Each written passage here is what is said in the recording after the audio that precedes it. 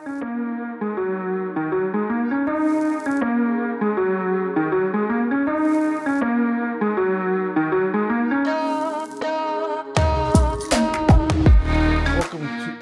to the Nerd Crusade podcast. I'm your host Ian, and with me is Courtney. Hello. This week we're going to be talking about the Prime TV show Vox Machina, or The Legend of Vox Machina, and the newest MCU release, Ant-Man and the Wasp: Quantumania. We'll start off with Vox Machina. So The Legend of Vox Machina is a D&D animated show that is based off of the most popular Twitch channel, or highest earning Twitch channel. I really don't know where they fall as far popular, but I know they're the highest earning Twitch channel, is Critical Role. And basically it's an animated adventure of their first D&D campaign is what it's supposed to be based off of. I'm sure there's little variants in it that are different. I've never really watched Critical Role. But I know they're the most popular channel. When the leaks on what the earnings for Twitch was, they were at the top of the list. I don't remember what exactly the earnings was, but they make the most money on Twitch, basically. Mm-hmm. And it's been real popular just because they're a Twitch channel that does a D&D game, but it's a D&D game with some big names in voice acting, as far as video game voice acting, and like some cartoon animated series and stuff like that are like on some Marvel or DC cartoons. It stars Matthew Mercer, who's a big name in voice acting, Laura Bailey, Ashley Johnson, Sam Riegel, Marsha Ray, Taliesin Jaffe, and Travis Willingham, who, if you look at all their IMDb's, they all have long list of video games. I think some people there in that list, was it Ashley Johnson or Marsha Ray? I think they're both in like The Last of Us. One of them plays the voice of Ellie. Mm-hmm. The other one was, I think, the other antagonist in Last of Us 2. They've all played either background voices or additional voices or main characters in a ton of stuff. Matthew Mercer was, I think, Tigra in the revamped version of Thundercats. And Lauren Bailey has done a ton of different voices all across the spectrum. So that's where their initial fan base came from. And then they do a really good D&D game where Matthew Mercer is the dungeon master, and they go through their storylines, and they all do their own voices and play their characters out fairly well.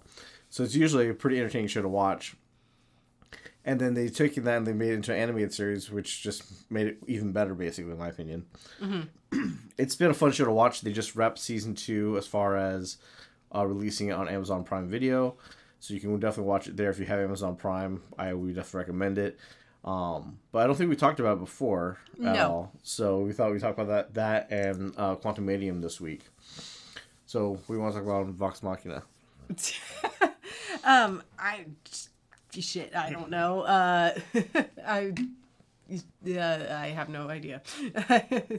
We're not gonna recap season 1 and season 2 for you completely, but if you're a D&D fan, or if you're a fan of Critical Role, you definitely would like this. If you're not a big D&D fan, it's just a good fantasy animated cartoon series of a troop of people who go by the name the Vox Machina. That's just their team name, and they have these adventures, and it's a good story arc in the first season that has a lot of background to deal with one of their characters, and then the second season is an even bigger adventure of them going up against almost unbeatable force, where they have to go and, as most D&D adventures go, you have to get specialized weapons and armor in order to defeat the big bosses, basically what they're needing to do. And unfortunately, instead of wrapping up the storyline at the end of season 2, they basically leave it on a cliffhanger where it forces them to do a season 3. They have to do a season 3, yeah, because they take down one of 3 or 4 bosses. Yeah. And that's done really well, and it's done hilariously. Now, I wouldn't say that this is a cartoon for kids. It's definitely adult humor there.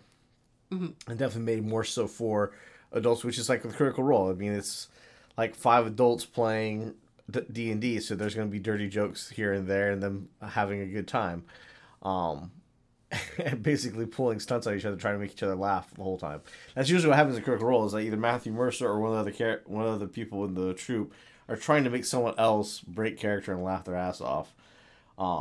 As they get into ridiculous things, like they can't open a door properly, or they have to spend a ton of time and magic opening a door and losing health points, which is one of their inside jokes, which they do kind of portray in the first season of them trying to get past a locked door, trying to crawl through the window, falls out the window, trying to use magic, can't do it, ends up hurting themselves.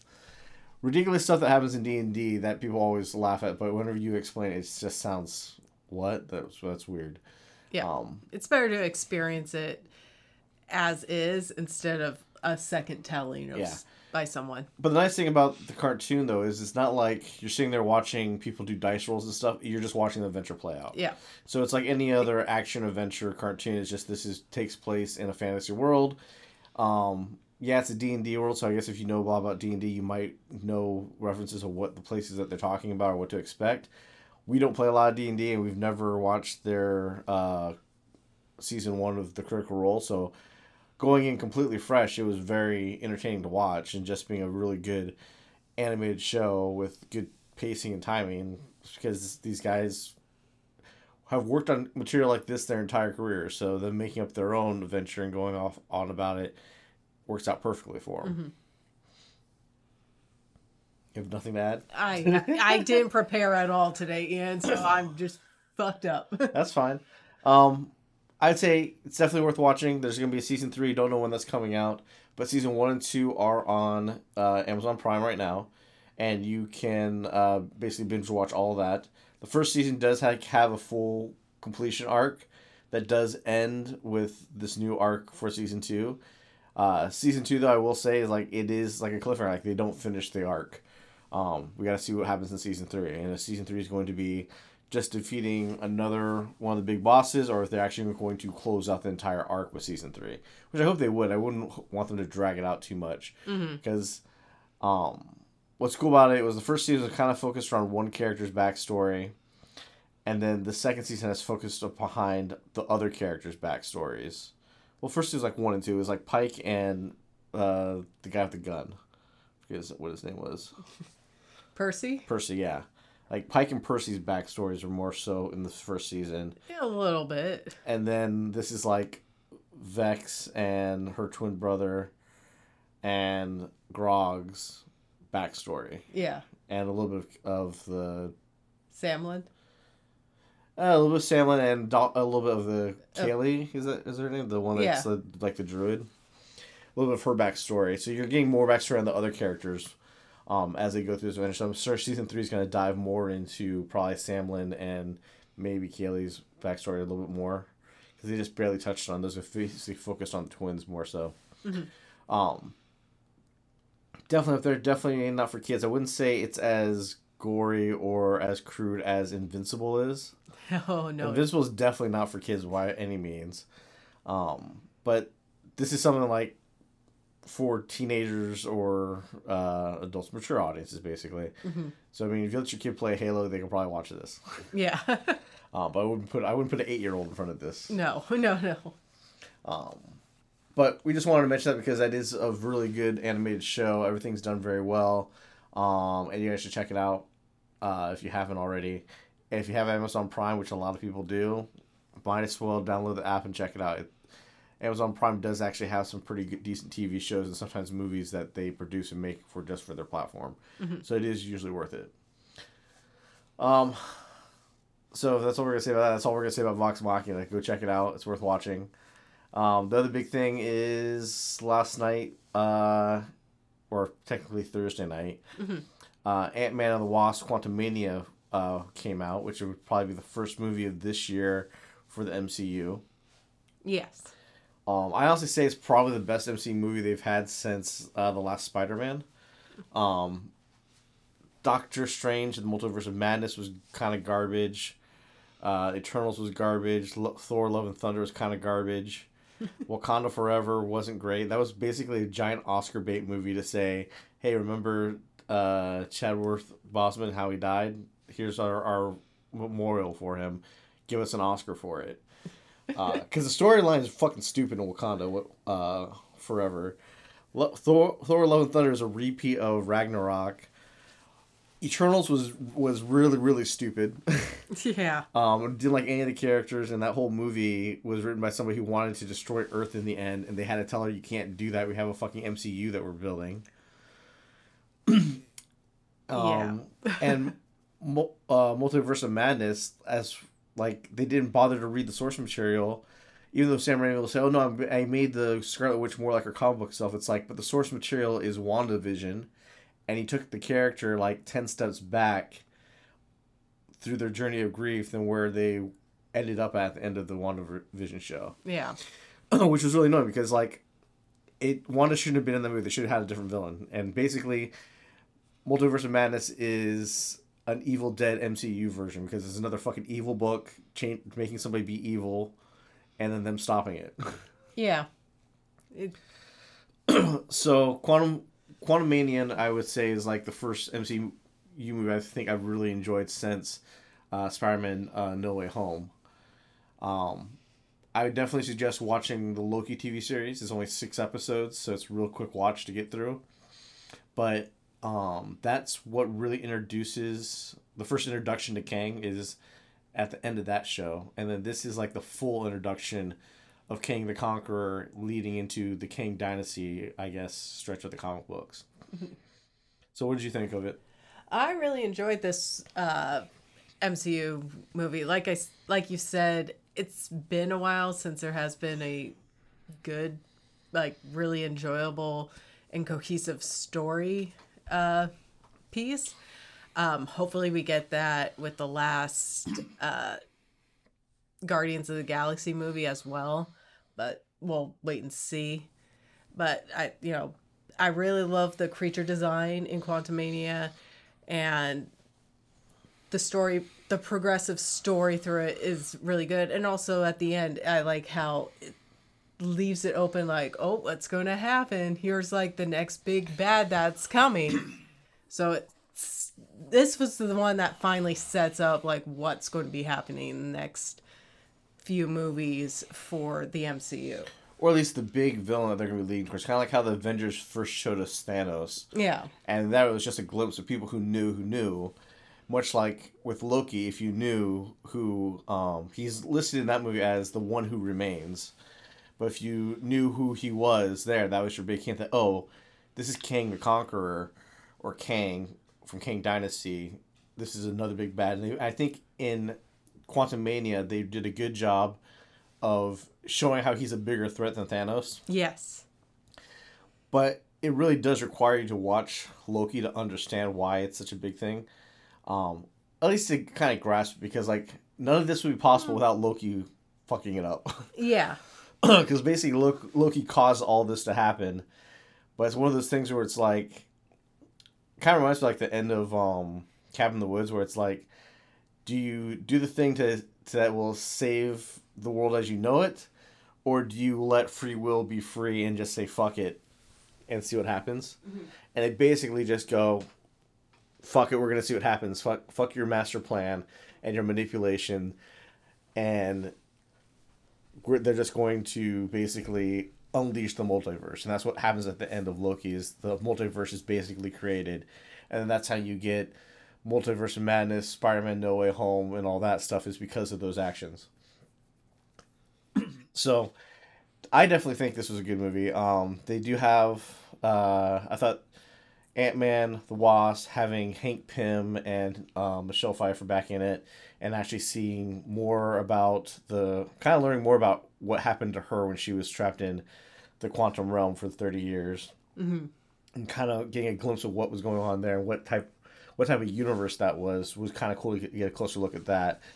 And then also to kind of see Paul Rudd and his daughter kind of bond finally on that, where every other Ant-Man and Endgame, he has to go off and do something and not basically be with his daughter. Yeah, I mean, for the guy, like, his most important thing was not to miss any more of his daughter's life, and it ends up missing over 5 years of his daughter's life because of Endgame, or Infinity Wars ending. And then now it kind of brings him into the fold where, like, the whole family are all, like, basically can all be superheroes. Mm-hmm. But what's the superhero life without some massive danger, right? And then do you take a break, or do you focus on still trying to help people? That's kind of the dilemma that Scott Lang finds himself in, where he's like, hey, I wrote a book, I helped save the world, I think I've done my job as Ant-Man. And his daughter's like, well, I'd rather keep trying to save people. And as a protective father, he's trying not to get her in trouble and whatnot. Mm-hmm.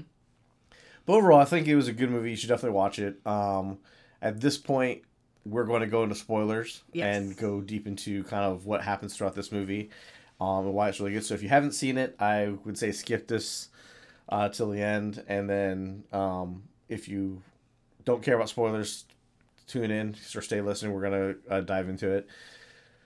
All right, so Quantumanium, kind of the big spoiler stuff is that it's the full introduction of Kang, but we actually get to see what happens in the quantum verse, and like there's a whole universe in there of people, creatures, really cool creature design, like out of this world type of concepts. Nice nods, like to see some other actors. That guy from The Good Place was in it. Yes, and I saw him. I was yanking on you, going, "It's him!" Yeah. And I loved him, and I love his character. It's just so very flat and dry. Yeah, it's really funny character as just being somebody who's telepathic, and then he keeps calling people to stop thinking of all the dirty shit they keep thinking of, and like they can't. So it has some good comedy routines in there with him in there. But he's only in there for kind of a very short bit. Very brief. And then one creature design I really liked. It reminded me a lot of the main Dead Cell character that you play as. With the lantern. The guy with the lantern head? Yeah. I'm like, oh, that guy looks like Dead Cells. I wonder. Yeah, there's a guy that basically has like a cylinder head that shoots energy beam out of it. Yeah. To destroy shit. And like, he was obsessed with torturing people. Like, no, don't torture them. They're fine. They can understand us. But it basically starts with, like I said, like, Scott Lang has written a book. He's like gotten over his life as a superhero.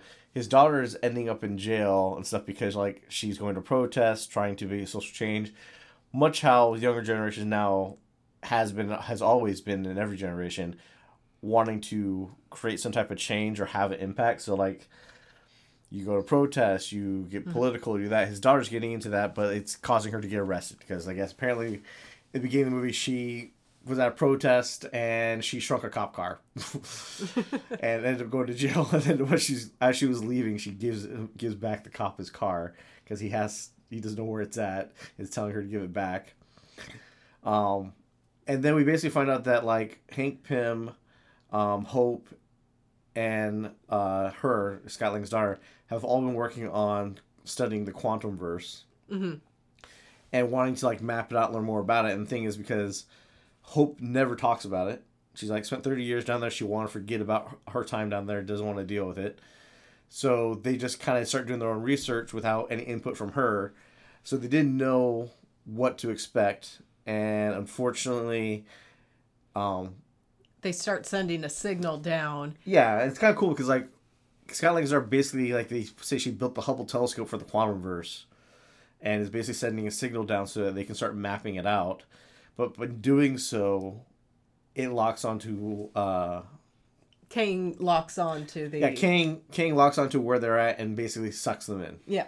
So they all end up in the quantum verse, wondering what the hell's going on, not knowing that there's people and things there. Like, they were pulled so far down to where Janet was. That's her name, yeah. Mm-hmm. Michelle Pfeiffer's character, Janet, was. They've never seen it before, knowing that there's people, creatures, a whole civilization down there. Also, like, Hank's been doing experiments on his own ants to, like, where he has ants that are creating their own tech and, like, are super smart. They get sucked down into the quantum verse. And we don't see them Yeah, you literally don't see them anymore after, like, oh, yeah, here's my ant farm, and look, these ants are, like, super smart, and they're doing their own thing. And then everything gets sucked into the quantum verse, and, like, it's all about them trying to regroup with each other and understand what's going on. Bill Murray makes an appearance as a random character, and it's like, as soon as I saw him, I was like, man, everybody's just trying to jump in on Marvel to get their Marvel money. Oh, 100%. Because it's like, you're set for life if you get any type of role in a Marvel movie.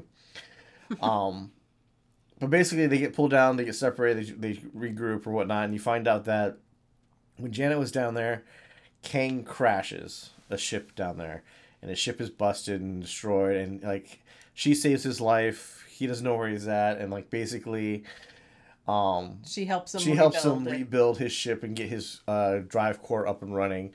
But when they get it up and running, it's weird because like the tech, they don't explain any of Kang's tech. It's just that he can travel through the multiverse and that his ship is connected to his mind. And he has technology that's far beyond anything anybody can imagine. That way they don't have to explain how any of it works.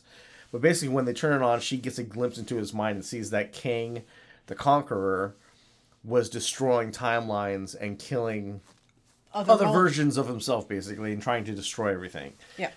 They kind of hint at that he might be the one who remains because he draws like the big circle timeline that he's trying to make, which is what the timeline is in the TVA and Loki. But I don't believe he is the one who remains, because he who remains wins by weaponizing the Goliath thing in Loki. Yeah. The thing that can basically eat timelines, where Kang is just destroying timelines and killing everything around him. And basically, technically, Kang loses because the other Kangs exile him to the quantum verse, which is outside space and time, so that he can't do any more damage and they can go about their business. So we find out that he's Kang the Conqueror, and so Janet sabotages his drive core, and then she leaves when they pull her out in Ant-Man and the Wasp. Well, she also starts a revolution against Kang down there. That's true, yeah. They do mention, like, yeah, so she realizes what Kang is. They start kind of a revolution. They fight him because he starts building his empire up. Because before she sabotaged his power core, he is able to get a good chunk of his powers back. He just can't travel outside the quantum verse without his ship and the drive core. And then she left the quantum verse in Ant-Man and the Wasp. And then now she's back. Kang's hunting her down because he needs her or somebody to get Pym particles so that they can shrink down the drive core that she blew up, basically, so he can get his grand plan and invade timelines and start destroying shit again. In doing all that, the kind of the basic tropes of like, yeah, Scott and his daughter get caught by Kang while Janet, Hank, and Hope are out kind of with on their own trying to figure out how to get to Kang and all that. Scott has to save his daughter's life by getting Kang what he wants. Obviously, Kang betrays him. But and then big fight at the end against Kang. Yeah, basically. The other notable thing that gets added is MODOK is in this. And MODOK, if you don't know, he was, I think, the head villain in the Avengers video game, the one that flopped from Square Enix. But in this, in the MCU, MODOK is basically what the Yellow Jacket turned into. The guy that was the villain in the first Ant-Man, Darren, who was the Yellow Jacket, basically got shrunk down and disappeared. He becomes MODOK. He got turned into a head with arms and legs, basically. Mm-hmm. And then Kang basically gave him a metal suit or whatnot, and then I guess MODOK now stands for has always stood for mental organism designed only for killing. So he's like the killing machine for Kang, even though Kang can't stand him and basically hates him. And basically everybody's like, Darren, is that you? Like, nobody really likes him, and they're surprised that he's still alive. He's alive and what has happened to him. Which all comes to a culmination where Scott's daughter beats the shit out of him and tells him just stop being a dick, and then he ends up kind of sacrificing himself to save the day at the end. Like I said, it's a common like trope. Like you can kind of tell what's gonna happen, but it's a cool ride to be on. I felt like I like the landscaping of everything in the Quantumverse. I liked all the creature designs where they were very unique. The spaceships were alive that they were using to like flee in. It was definitely a different world. Yeah, a unique world to explore and to experience, which is very refreshing because we've seen New York dozens of times. We've seen San Francisco. We've seen LA. We've been in the regular space in Asgard. So many times throughout this MCU universe that going into a quantum realm is like a refreshing kind of a story and start. And that was the nice thing about like the ending sequence where obviously they defeat Kang at the end of this movie, but one of the ending credit sequence is... Which there are only two. Yeah, there's two. Is Dynasty of Kang appears, and they're saying, hey, they're starting to reach out and touch the multiverse, and they're going to destroy everything we want. We need to go after them. Basically, I think him talking about the Avengers. Mm-hmm. But it was interesting, like, you have a version of Kang in an Egyptian outfit, one in, like, an ancient Chinese outfit, one that looks like a cyborg, and then, like, they are summoning all the different Kangs, which some look like the Kang that they just defeated, and some look like other Kangs, because, like, they're being notified that, oh, Kang the Conqueror, the exiled one, was killed off at which... we don't know. Was he killed? Was he not? He was just kind of shrunk down into his energy core and disappeared, and that was the end of it. Yeah, and they even say, like, is he dead? I don't know. Let's just, GTFO and not worry about it for now. Yeah, and then even... That was the funny part, because as they got back from all this, Scott is sitting there thinking, hey, I saved the day again. I saved the universe. Oh, wait, but he said something worse was coming. Did I just get everybody killed? And kind of the same stuff that Loki was thinking at the end of the TV show, where they're like, the Loki we know is like, hey, wait, what if this guy's telling the truth? If we kill him, something worse is coming instead, and we're screwed. And that's what made Loki so interesting, why the multiverse was so interesting, was because it opened up the idea that anything can happen, so we don't know what's going to happen. The only kind of blueprint we have is like what he said at the end of Loki, which was their options were to take over the TVA and continue trimming timelines so that there's one true timeline and no multiverse, or they kill him, he comes back, destroys everything, and then eventually goes back to being the one who remains, and it all starts over again anyway. And the Loki, they kill him, and the multiverse is born, and therefore we have everything happens after that. So how they defeat Kang, I don't know. I've never read the Dynasty comics, so I don't know how that's going to go. But it's interesting to see where they can go. They can do anything with it. I think the multiverse in the comics is probably more still built because original writers and character creators were retiring or leaving or dying or whatnot. So it's like, where do we go with Spider-Man? Where do we go with this? Oh, somebody else wants to write a new Spider-Man, but they want to write it differently. They want to do an older Spider-Man or a more futuristic one, or they want to do Iron Man differently. So the multiverse allowed them to like experiment with different versions of characters, gender bend them, change them, do whatever they wanted, and just say, oh, this is Earth 626 or Earth 345. Yeah. And just make it a different universe all completely. And then they could erase that if they wanted to, or stick to a continuity with it.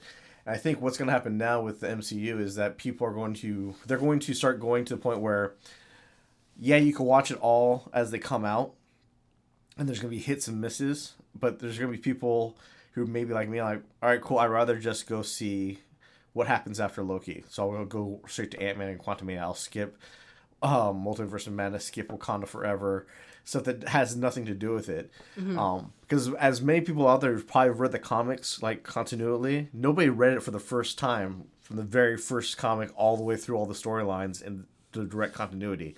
Everybody has their favorite character that they picked up, read their comics, and somewhere they came across a storyline that had a little annotation in there saying, see, Amazing Spider-Man Ultimate number 456, and know what the hell they're talking about here in this scene. Yep, exactly. So, I'm not going to say like the movies are going to start doing that, but it's going to be like...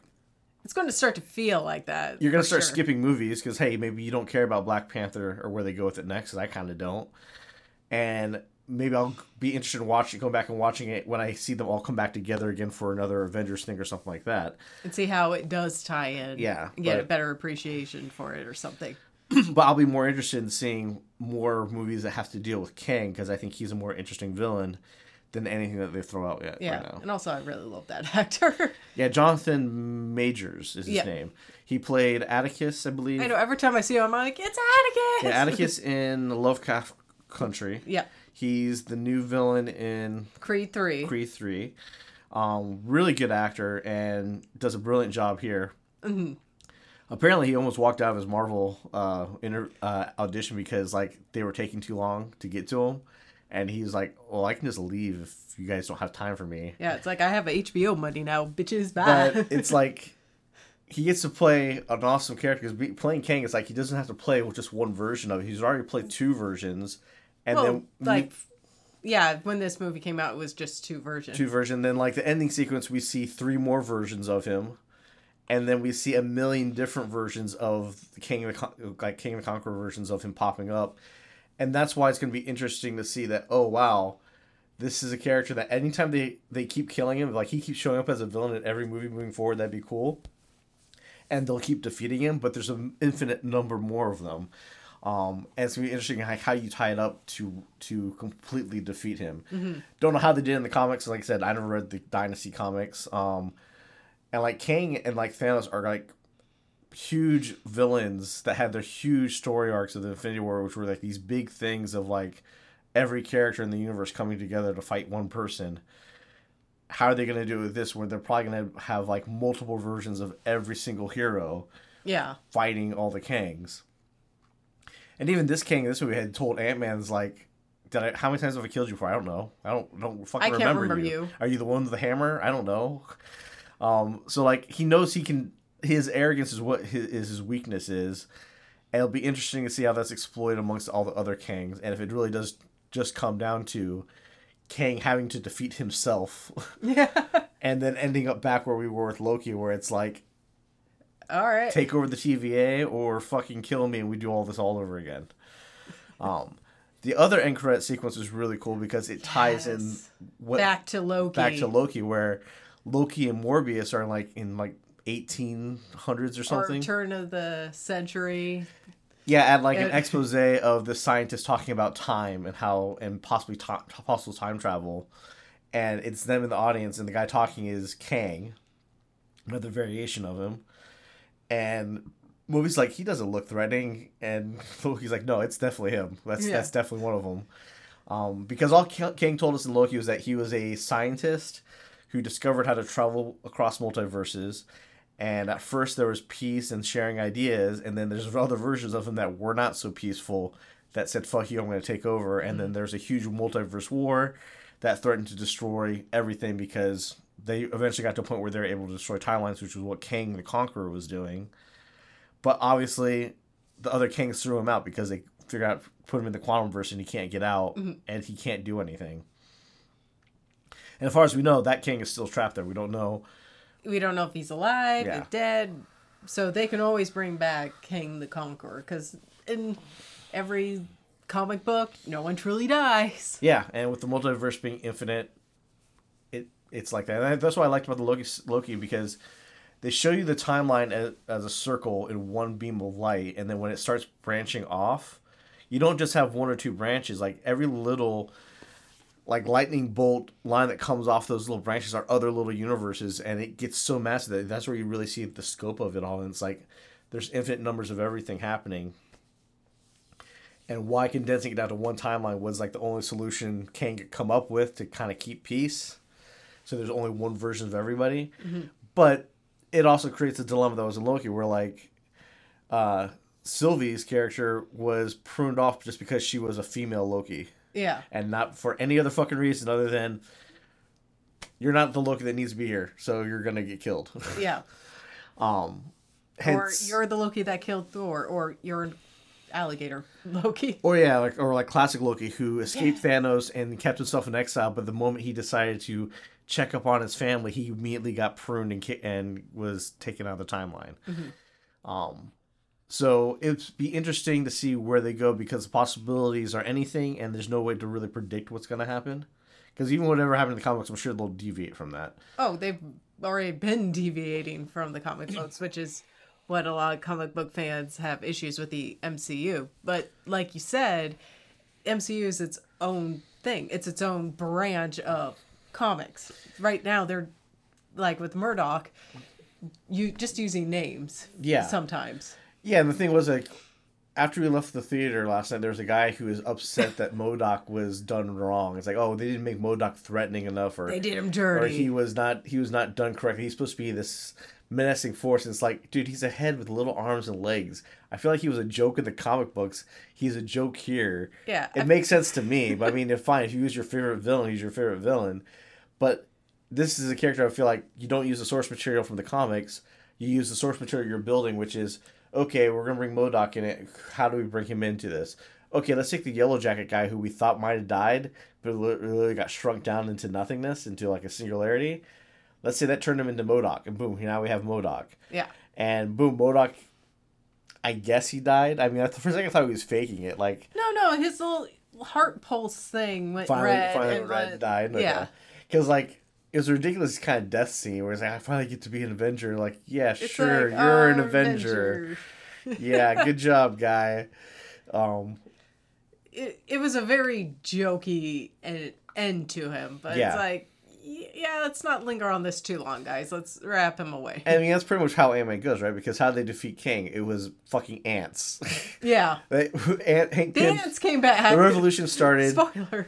Fucking Kang was kind of beating the shit out of everybody and starting to defeat everyone. And then Hank Pym shows up with his super smart ants who, and they're shrinking down the quantum verse, end up living 1,000 lifetimes all in like an hour, and built their own technology and have their own stuff going on, but can still communicate with Hank through his earpiece. End up coming in and fucking taking out Kang. Yeah. At least taking him out to the point, or overwhelming him to the point, because they're fucking ants and there's a ton of them, that he couldn't hold them back. And then it comes down to Ant-Man and the Wasp. Helped break down the shield. Yeah, broke his shield, and the ants basically started tearing the shit out of him. But even in the end, that didn't kill Kang. It ended up being Hope, it just wounded him a little bit. Yeah, Hope and Scott, who basically knocked him into his energy thing, which for some reason sucked him in, which we don't know why that happened. A lot of stuff doesn't get explained. Because that's the thing, like, they don't explain any of Kang's technology, and I don't think they ever will, just because it's just say, oh, it's so advanced, we don't know how it works. Yeah. Yeah, easy writer. Yeah, and I honestly think, like, what we'll end up seeing if it's going to be anything like Endgame, it would be like they're going to go on a multiverse adventure recruiting different versions of themselves to fight Kang. But I also just don't see them kind of not going that route or doing that in a different way, because there's an infinite number of Kangs. Yeah. So it's not like there's just 10 of them they have to fight. There's a fucking infinite number of them. Where that's why I believe Loki has to come back into it to end it all. So Loki's going to play some key figure in ending this villain's phase of the MCU. But like I said, it was a very fun movie. It had the comedy that MCUs have, had a good pacing. I missed that Michael Pena wasn't in it, because we didn't have the mom and the stepdad to Hope. Yeah, we didn't have like, or not Hope. Well, we didn't have like Scott's group of friends there to have that like story moment where he's telling a story about what's going on or how somebody was trying to reach him. That's always been a good comic relief, but I can see that, yeah, they've done that in 2 movies already. They probably don't want to burn out that joke. Hopefully they come back maybe later on in the future. That'd be great to see Michael Pena and that group of people back again. But visuals are outstanding throughout this whole thing. Jonathan Majors does great as the villain, and I'm excited to see him play this villain over and over again in different ways. And I'm definitely excited to see Loki Season 2, which should be coming out later this year, to see where that show goes, and how they're going to tie that back into the movies, because maybe we're going to have a full-blown Loki movie. That would be cool. To wrap up everything. Mobius and Loki, something like that could be there. It's almost like a buddy cop thing now, but like... There's a bunch of different TVAs, too, obviously. Yeah. That's kind of how it ended in Loki. So, it'll be interesting to see where they go. It's just the possibilities are endless. That's why it's exciting to see this, instead of being like... With Infinity War, it was real obvious that, okay, cool, Thanos is going to get the Infinity Stones. Avengers are going to have to get them back. And they're going to have to defeat Thanos. They did that in a really cool way, where with entering the time travel stuff... but you can't just use time travel to solve everything. So they're going to just find a new way to solve this multiverse issue. Yeah. Which should be fairly interesting. So if you get a chance, go check out Ant-Man and the Wasp: Quantumania. I think is really good. It's a good jumping on point after Spider-Man No Way Home. I would skip Wakanda Forever. I feel like that has no implication at all for what's going to happen. Because, like, they're not even involved in the situation yet. They're too... Like, any Marvel movie that has to concern themselves nothing about what's happening on Earth has nothing to do with what the next big arc is. And, like, they're going to be thrown in there like, hey, you have to help us fight, and they'll just be there for a few fight scenes. and add nothing really major to it, because the villain in Wakanda Forever, can't see being coming back really. Back or having any big consequences, because he's not even a god. Because in Thor: Love and Thunder, you actually see the winged serpent gods in the auditorium of gods. Yeah. So it's not that dude, even though his people call him that. Don't care about the new kind of Iron Man girl that was in that movie. And they just really like glossed over her. Like, I don't know. I feel like they didn't put much effort into her character and build her up to be the next Iron Man. Yeah, which I think is where she's supposed to end up being, but it's like she won't have any of the resources or support that Iron Man has. The Spider-Man universe was cool, but they put Spider-Man back to where he originally is in the comics, where he is alone and on his own with no support. Just your friendly neighborhood Spider-Man. It'll be interesting to see him get pulled into something more, maybe, because he is such a big popular character in the Marvel universe. Well, it depends if Sony will say, "Yep, you could play with Spider-Man again." Well, they have the MCU Spider-Man. They don't have Venom. They'll have to be able to pull Venom. Yeah, back but into they still had to ask permission to use Spider-Man. It'd be really interesting if the multiverse ends up. It'd be strange if they ended up pulling in Spider-Verse. Yeah. Because Multiverse of Madness showed that there's animated, there's weird different multiverses that could be anything. Mm-hmm. Technically, the animated Spider-Verse could get pulled into MCU, but again, that's another thing that they need Sony's permission for. And if they keep it separate, I'd be fine if they kept it separate, but it would be interesting to see, because Spider-Man definitely has an arc in the multiverse, which is where the Spider-Verse is, but so do all the other characters in the MCU. I feel like they fucked over Wanda, but they'll probably bring her back as a hero. And if they never bring the Eternals back, I'll be fine with that. Yeah, just they don't need to touch that. Like, don't have them show up ever again. Absolutely fine. But yeah, go see Ant-Man and Wasp: Quantumania. Thought it was really good. It's a good jumping in point. Again, if you're getting tired of MCU movies and you stop watching them, this would be a good point to jump back in just to see what's going on. That's a good one to do. It's a good one to do, and because it's also a full introduction to the villain. It's not like just a teaser of, hey, here's his face, or here he is, like in Loki. Loki, it feels like it's a teaser, but it's a teaser that explains a lot. Yeah, and it's a elongated teaser. Yeah. It takes up almost the full episode, or at least half the episode that he's in. Yeah, I think the whole last episode is basically they meet him, and he explains everything about the multiverse to them and what's going on. It's a great introduction to Kang. This is a great introduction to King the Conqueror and the Kang Dynasty. I'm excited to see where it goes. You should definitely go watch it. It'll be worth your time. And we'll let you know if the next Marvel movie will be worth it. It looks like the next one would be Guardians of the Galaxy Volume 3. Which is probably wrapping up Guardians, so they'll probably won't be in... Well, they're not going to be in the rest of the MCU. Yeah, it wouldn't surprise me if they're not. That one you definitely need to watch the Guardians Holiday Special on Disney Plus, because they dropped some major, not spoilers, but they dropped some major information that will probably tie into this. It will definitely tie into this, and they'll make references to it. And if you haven't seen it, you'll be like, when did that happen? When did we find this out? Who's Cosmo? Like, why is this there?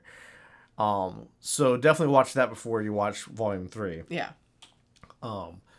They've done a good job of tying the TV shows into the movies, which I think is going to be the big thing with this phase. Minus Wanda.